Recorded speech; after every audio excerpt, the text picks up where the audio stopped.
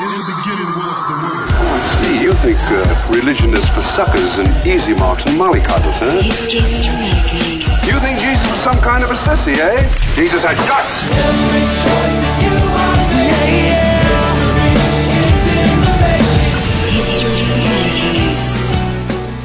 making. Hi and welcome to History Makers. I'm Matt Prater. Well, I'm sitting here in Pastor Aaron Cordero's office in the beautiful Hawaii Kai. I've just been downstairs at Dog the Bounty Hunter's shop and told that he has a boat in the harbour over here at Hawaii Kai. He's well known on cable TV, and I just don't get it. He prays before he goes and bashes people up. But anyway, I'm loving my time here in Hawaii. Now, Pastor Aaron Cordero is the son of Wayne Cordero, who is well known as the founder of New Hope Churches International. There's now like 120 churches around the Pacific Rim, 10 or so in Hawaii, a stack on the mainland of USA, 35 in the Philippines, 7 in Japan, 14 in Myanmar, all over the world. And Pastor Aaron was raised in a good Christian home, and I think at about the age of 5, he gave his heart to Jesus in a very evangelistic church when New Hope was started.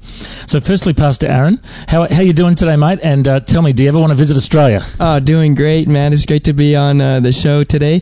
And yeah, I'd love to. In fact, I was down there about maybe 12 years ago with my dad. I visited Sydney area and kind of the Queensland area. And it was summer for us and winter for you. So I froze. But yeah, I love Australia, and I look forward to coming back. Okay, now tell me a little bit about what it was like growing up in the Cordero household. Obviously, your dad is a very well-known speaker and author, and he travels all over the world. Did you get a lot of quality time with your dad as a young fella? Yeah, I did. You know, my father was always someone that really emphasized quality at home.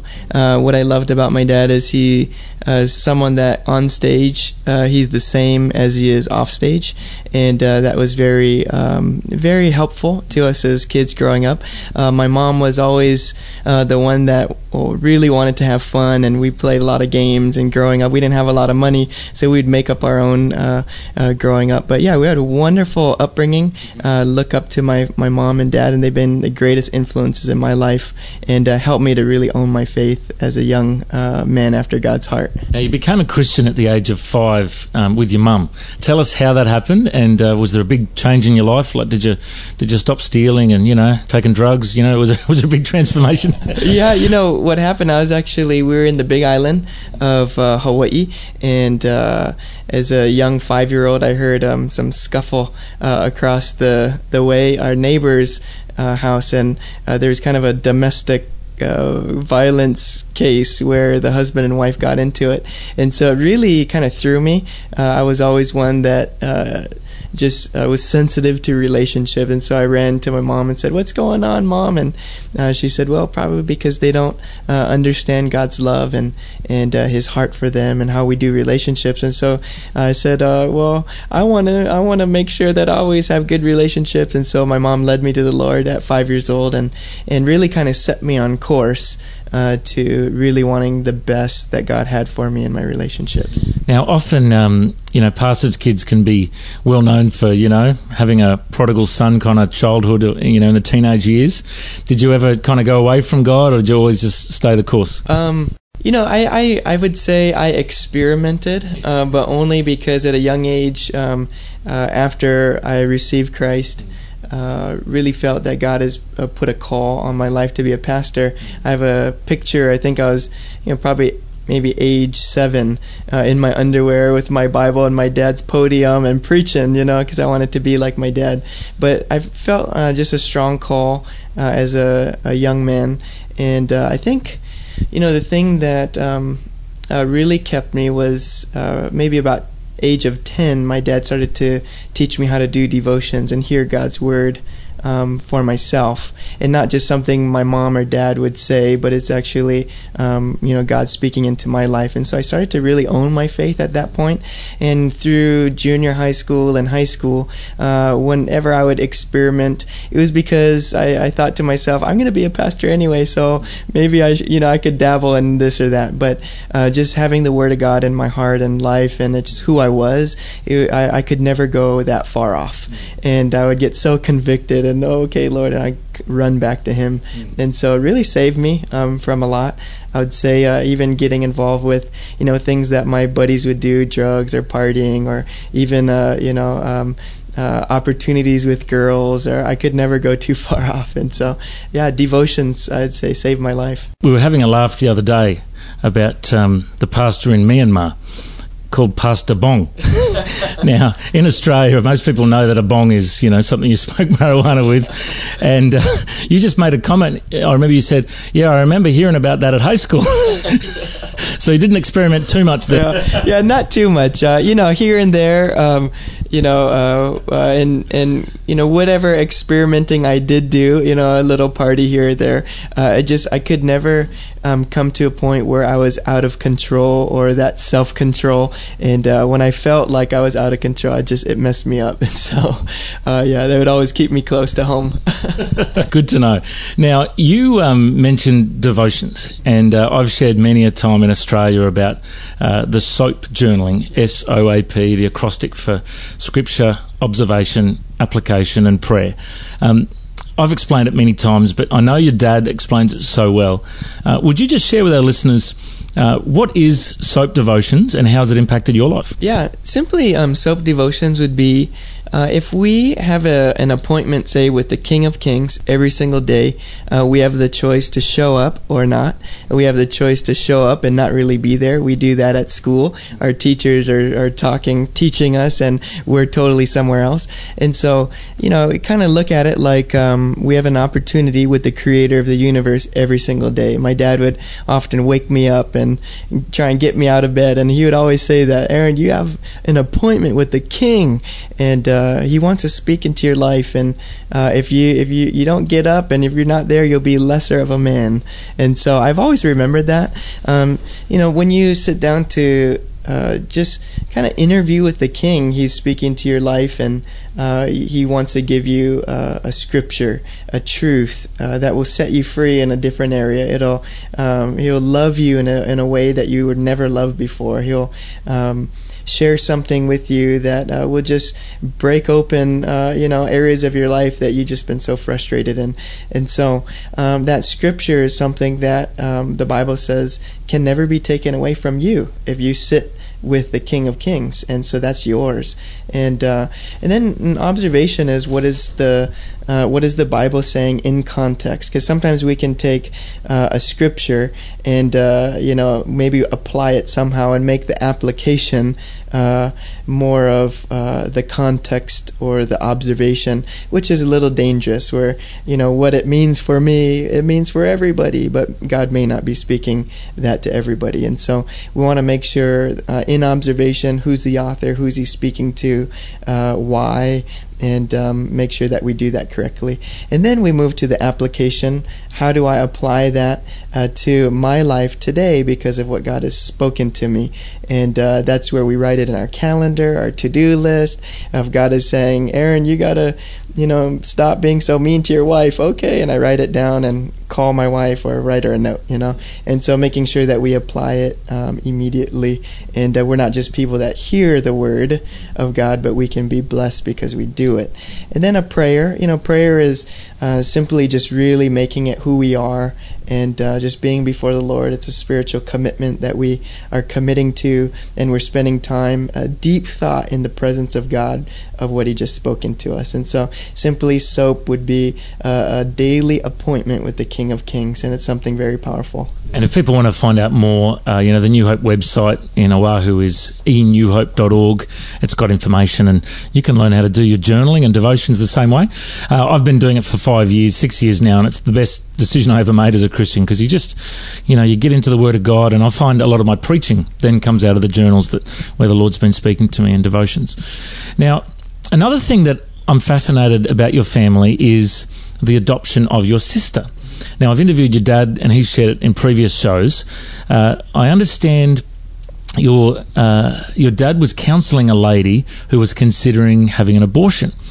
And tell us the rest of the story from there. Yeah, so we were actually, as a family, considering to adopt a young girl where we lived here in Hawaii. And So when we came across this young lady that was considering that, then my dad gave her the option of, hey, why don't we give this young child the option of life? And and so we prayed through it. And I was only 7 at the time, and we allowed my young sister Abby to come into our family, and it was just amazing. And she's so a part of our family and doing well, serving Jesus today. Has 2 wonderful children, actually 1 and 1 on the way, and so that's really exciting. But it's neat to see God work through those types of things. And do you see Abby's mum much? Interestingly, they come to the church, and we spend time with them. She spends time with them, goes over to their house, kind of like a second family. And so it's neat. When it's the family of God, you have one thing in common, God's love, and it just kind of transcends everything. And so it's pretty cool. What an amazing story. You think of all those young ladies that have that tough choice to whether to keep or to murder their child, and what a great redemption story from that one. Wow. Now, you've recently been on a mission trip to Myanmar, otherwise known as Burma.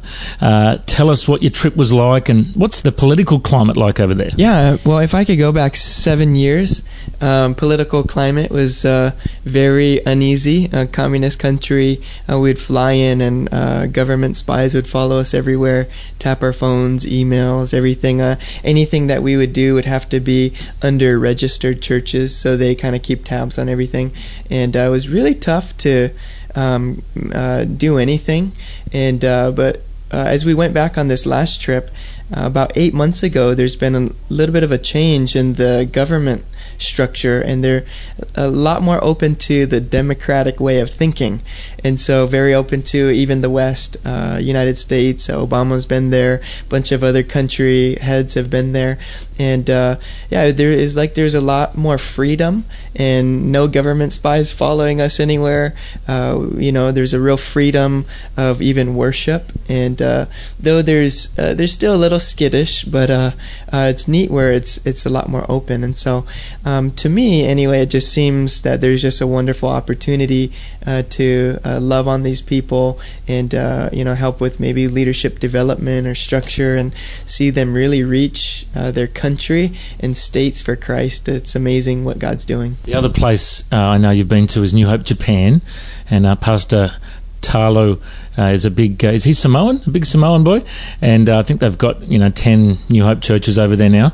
What's the climate like in Japan? Yeah, Japan is interesting. They say it's about 1% or less than 1% Christian, and I think that may be due to back in World War II, when there was a bombing, U.S. bombed Japan.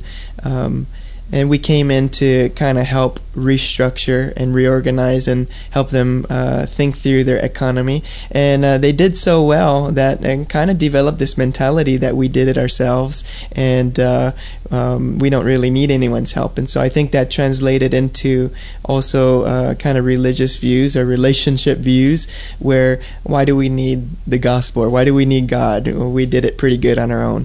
And they have, where they've taken everything of the world and made it 10 times better. And so but interesting, I think there's a season where the younger generation is coming up, and it's a little bit different. The climate's changing. They're very open to things of the gospel, such as music, or things like, especially Hawaii. They love anything Hawaii. Their big trend right now is gospel music, and they don't even know what they're singing. They just sing it. And so there's a huge opening there. And anything that young people they like, or trendy things. And so we're trying to figure out ways or keys to those things, to the hearts of the younger generation, and maybe the Lord will kind of come through that door. And so that's really exciting. Now, Aaron, you mentioned a few times about the gospel during our chat today, about how you asked the Lord into your heart when you were 5, and you shared the gospel in Japan and Myanmar, and over here at your church, New Hope Hawaii Kai. I was there last Sunday and saw a number of people put their hand up to make a commitment to Christ. You're obviously a passionate evangelist. You've been a youth pastor for a number of years as well. And tell us, what is the gospel, and how do people respond to it? Yeah, the gospel really is something where the Bible calls as good news. And often we can be people that take something that should be good news and present it as bad news.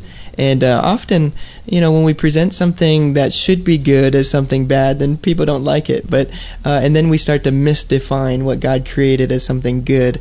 And so simply the gospel message is a wonderful relationship with the creator of the universe that was breached or broken because of our sin. And the Bible says that all who needs forgiveness, it's available to us. And the Bible says all who call upon the name of Jesus will be saved. And the Lord knows I need forgiveness, and I'm a pastor. And so I'm real passionate about relationship, and sometimes relationship with God can be misdefined as a staunch religious thing, but it's not. It's something of great love, and it's of His kindness and His goodness and grace. At the same time, God knows what sin does, and especially unresolved sin, when we have broken relationships or we choose to reject the things of God, and how that devastates our relationships. And so God is a huge advocate of relationship, and I am too. So simply, the gospel message is the good news of God that loves us so much that He would even lay down His life. And if we believe in Him and accept Him and His forgiveness, then the Bible says the greatest thing happens. We have life eternal and with Him. And like I said earlier, and then we can have that relationship every single day. And it's amazing how He speaks into every area of our life, whether it be our marriage, parenting, business ethics. The Bible is the greatest manual to life, everything. And so when we have that relationship, then we're open to God's absolute best, and that's His design. But sometimes we can walk away from His best design of our life. And so I'm just I'm passionate about it, huge into it. I'm its greatest cheerleader, or try to be, and that's why I love just the wonderful message of Christ. Well, Aaron, I can see you've got a real heart to reach people with that good news, and you're obviously kicking some goals, because your church has got about 700, and you're doing these mission trips. It's so exciting to see the fruit in your life. Now, if people want to respond to that, the website is enewhope.org. You can go there and have a look at information about journaling and devotions. There's also a list of all the international New Hope churches. New Hope Brisbane in Australia. You can look up the New Hope Japan churches, Myanmar, Philippines, west coast of the US, and it's a great website. You can also watch the New Hope services in Hawaii live streaming. I know you preach there regularly too, Aaron. So, mate, thank you so much for joining us today, and looking forward to seeing you down under. You want to come surfing in Australia sometime? Oh, you know that. I'll bring my board, and hey, just put me up in your place, and we'll be there surfing every day. Well, God bless you, mate. I reckon you're a history maker. Thanks for joining us. God bless. Thanks so much for joining us on History Makers today. The vision of History Makers is to spread the good news of Jesus Christ through conversation to the nations of the world. We're now on over 58 radio stations around Australia and Pacific nations, and we're so excited about the opportunity we have to broadcast the good news on the airwaves. If you would like to make a donation, please go to our website, historymakersradio.com. There you can also download interviews. We've got some great web links and some great information for you about following Jesus. So please go to historymakersradio.com. I'm Matt Prater. God bless, and go and make history. History